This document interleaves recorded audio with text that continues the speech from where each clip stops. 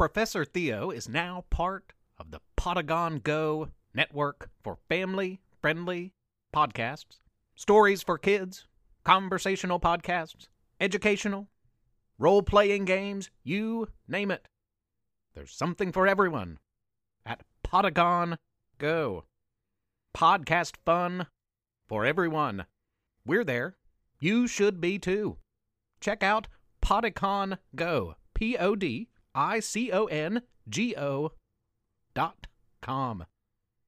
Potagon Go for your family-friendly podcasting fun. Check it out. In with the new and out with the old. Goodbye, 2019. Happy New Year, 2020. Stay tuned, listeners. Professor Theo's Mystery Lab. I've been to see my friend, the Terror, who, in addition to being a gigantic beast from another dimension, friendly in spite of his name, he is also quite the fortune teller. I told him to give me an idea of what Professor Theo can expect in the new year, 2020. And listeners, some of what he told me sent chills down my spine. The Terror predicted a breakout from splendid prison, something I have caught word of in recent time travels, though I don't quite know the extent of its damage. There are a lot of supervillains locked up in that prison. The toilet paper giant, the great chili monster, the pumpkin thief. And if Tanner and Max and kid superhero Tracy Thompson have their way, Mr. X may soon see his way to splendid prison as well. I hope the Terror's vision of the great splendid prison escape of 2020 is wrong, but I think we all know deep down to be wary. Of additional concern was a prediction that the Terror made regarding a group known as the Natural Disasters, only one of which he caught a clear vision of. That was Kid Volcano. But he saved the worst for last. The Terror's final chilling prediction for 2020 was that my mystery lab will be shuttered, closed, forever locked up. And if that happens, my experiments, I don't know what would become of my work. The Terror didn't either. He said he only saw me running away toward the sunset and into an unknown future. Other than that, I have a really good feeling about the new year. I predict lots of stories about heroic kids, treating others with compassion and kindness, working hard, following your dreams, and living a life made up of many wondrous tales. I wish you happiness and love and good fortune in the year ahead, listeners. May 2020 be your best and brightest yet. This week's story is a big one, a supersized story for this supersized episode. It's our second annual supersized New Year special. Our biggest episode yet indeed, with both an introduction to the splendid Pretty's Emporium and a crossover episode that features some of Splendid's finest that you have come to know and love over the past 15 months since this podcast launched. 15 months. Hard to believe. Many more ahead. I hope. Sit back, relax, and may this story begin in 1 year, lull you to deep sleep, then may you awake refreshed in a new year, ready to tackle whatever challenges it brings. In 5, 4, 3, 2, 1. Mom's Pretty's Emporium. The Pet Superheroes. versus the Time Bandit. Miss Priss knows her pretties. She has run the Pretties Emporium jewelry store in downtown Splendid for nearly a decade. Men and women travel from hours away, lured almost as if in a trance, to delight at the gold and diamonds, emeralds, rubies, sapphires, and so much more that fill Presley Travers' shop. But this is no ordinary jewelry store. Some people say, rumor has it, that select pieces in the shop have been bewitched with magical properties. But I can assure you that is most certainly true. I have not yet told you the story of the magic bracelet Miss Priss gifted to our son, Buck Travers, and the one time it got him out of a bind, or the spectacular necklace that Tracy and Tanner Thompson's father bought for his partner, a strange silver thing that appeared to give its wearer a keen insight into the future. You can see why some people would pay big bucks for that kind of special jewelry. You can also see why the store might be a target for thieves. And while many in the past 10 years have tried to get by Miss Priss's state-of-the-art security measures, not one has ever succeeded. Until now. Until New Year's Eve of this very year. That is the night the Time Bandit struck. At first glance, it looked like a normal pocket watch. It was an antique golden piece, the kind not often made anymore. This pocket watch, though, had the amazing and dangerous ability to freeze time. The watch, which always kept perfect time, always, need only be stopped by having its innards removed, and all around, except for the one holding it, would freeze in time. And that's just what the Time Bandit did. And with all around her frozen, the Time Bandit was free to do as she pleased. The Time Bandit pilfered diamonds, thankfully non-magical ones, but still, from Miss Priss's shop, and broke into the nearby candy shop. She stole from a local convenience store, one packed with a dozen people completely frozen in time. She walked into a downtown movie theater, helping herself to mounds of popcorn. All clocks were frozen at 8:55 p.m. At this rate, the new year might never come.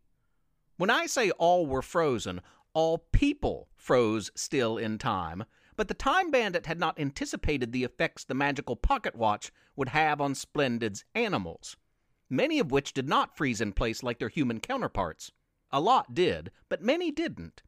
It seems that some of our Splendid animals have been experimented upon with chemicals and spells that warded off the time-freezing pocket watch's charms.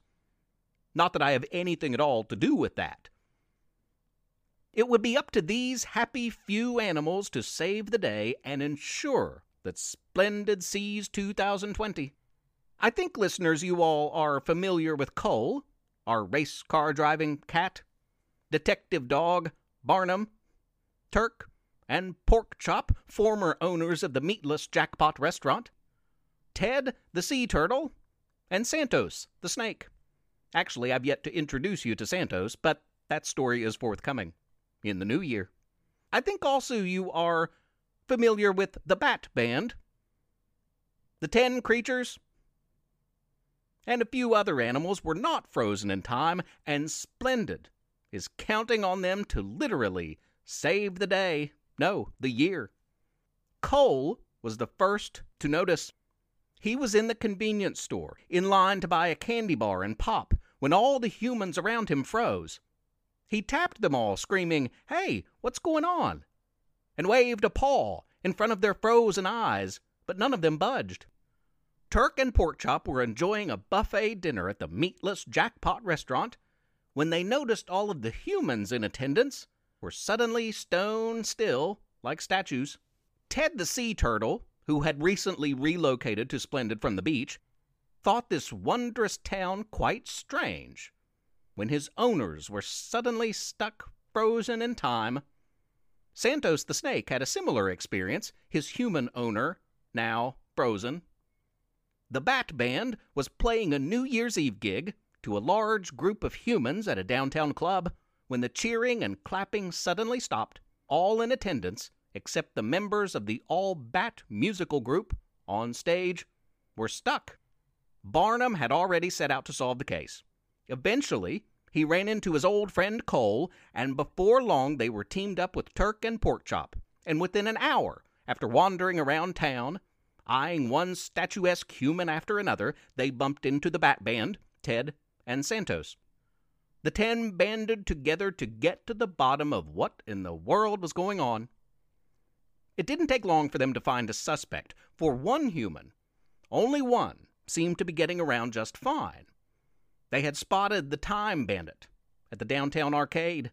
The Time Bandit was playing old-school video games and dining on hot dogs without having to wait in line for either, and without having to pay. Our heroes followed her stealthily as a cat, a dog, turkey, pig, turtle, snake, and 4 bats could, and figured that this mysterious person must have something to do with the strange goings-on of this particular New Year's Eve. Porkchop was reprimanded for not staying as focused as the rest, as he had taken time out to play a game of NBA Jam. He was convinced the game was malfunctioning, though, for instead of the Chicago Bulls duo of Michael Jordan and Scottie Pippen that he'd hoped to play, he got 2 kids in Bulls uniforms that looked a lot like the brother-sister team of superhero Tracy Thompson and her brother Tanner. Needless to say, the splendid pair was not matching up well against Shaquille O'Neal and Penny Hardaway. "Why does she keep swinging that pocket watch around?" Barnum noted. "And she doesn't seem to be a bit bothered that everyone else is frozen in time. Time. You okay, buddy? You're repeating yourself," Santos hissed. "Time," Barnum continued. "Let's get that watch. I want to take a look at it." "Why the watch?" Ted the Sea Turtle inquired. "I've heard about an old watch that can stop time. Top secret stuff. It's one of the pieces in Miss Priss's shop." "Miss Priss?" Turk perked up. "The one that rescued you from the pound?" Porkchop questioned. "My guardian. Yeah," Barnum confirmed. "I've heard her and Theo and Buck talking about it at home. If someone got a hold of that watch, bad things could be in order." The team of unlikely heroes hatched a plan. What are the chances the Time Bandit would be afraid of snakes? Pretty good. A lot of people are. Santos slithered up to her and sprung, hissing loudly to her face. The Time Bandit did not register fear at all, but surprise. She didn't understand why the snake was not frozen like all of the humans around her. What did scare her was when a talking turkey and a talking pig, Turk and Porkchop, arrived. "Excuse me, ma'am," Turk began. "You wouldn't have the time, would you?" Porkchop questioned. Turk, Porkchop, and Santos smiled. Do snakes smile? The Time Bandit freaked out, turned to run, but tripped over Ted the Sea Turtle, who had purposely placed himself perfectly behind her without the Time Bandit noticing. She tripped, and the magical pocket watch slipped from her grip. It rolled just out of reach. The Time Bandit rose and went after it to grab it, but she was distracted by 3 bats with musical instruments that kept flying around her face. She swatted at them to go away, not realizing that a 4th bat had swooped down and grabbed the pocket watch. Now, it was quite heavy for this tiny bat, but the bat was able to fly up into the air, away from the Time Bandit, and toward a nearby car. Not just any car. It was a cool, jet black race car, and guess who was behind the wheel? Cole, the race car driving cat. The bat flung the pocket watch to Barnum, who was seated in the passenger side, and then Cole hit the gas. "You sure you can fix that?" Cole asked, as Barnum worked on the watch. Barnum responded, "Yeah, I've seen Presley do it 100 times. You know, I almost never leave her side. Watch work is hard with these paws, though." Cole raced quickly through downtown streets on his way to the Pretty's Emporium. Then it happened. "Barnum, you did it!" Cole screamed.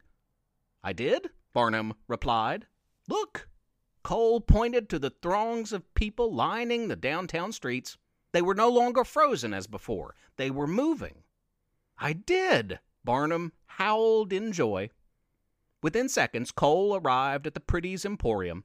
It was dark, empty, closed, Barnum said. "Take me home." Presley greeted Barnum with open arms. "Barney, where have you been? And where did you get that pocket watch? Give me that. We wouldn't want this to get into the wrong hands. Good dog." She seemed to be utterly unaware that she had been frozen, along with her family, her friends, everyone in Splendid, for an hour. Maybe 2, maybe more. A very tired Barnum slumped down on the carpet at his owner's feet. An exhausted old dog. And the human residents of this town were none the wiser, clueless as to how close they had come to being frozen in time forever. At the end of 2019, most were clueless anyway. Barnum eventually told me the whole tale. Good dog. The end. And that is the end of our final episode for 2019. But we've got a lot lined up for the new year ahead. On our next episode, I'll give you an update on Tanner and Max and kid superhero Tracy Thompson in their search for the villainous, dastardly Mr. X. Until then, be good to each other. Have a wild and wonderful and weird 2020. Happy New Year! Professor Theo's Mystery Lab is written and read by Jonathan Joy. And Levi Joy. I'm Rissy Joy, the proud wife and mother of these two. Please rate and review the podcast on iTunes. Spread the word. Tell a friend. If you don't, Professor Theo might zap you back in time. If he could do that type of thing, I mean. Also, please consider supporting this project by making a small monthly pledge at ProfessorTheo.com. You can email our family at theprofessortheo@gmail.com or tweet at us at Theo_mystery. Thanks for listening. Tune in next week.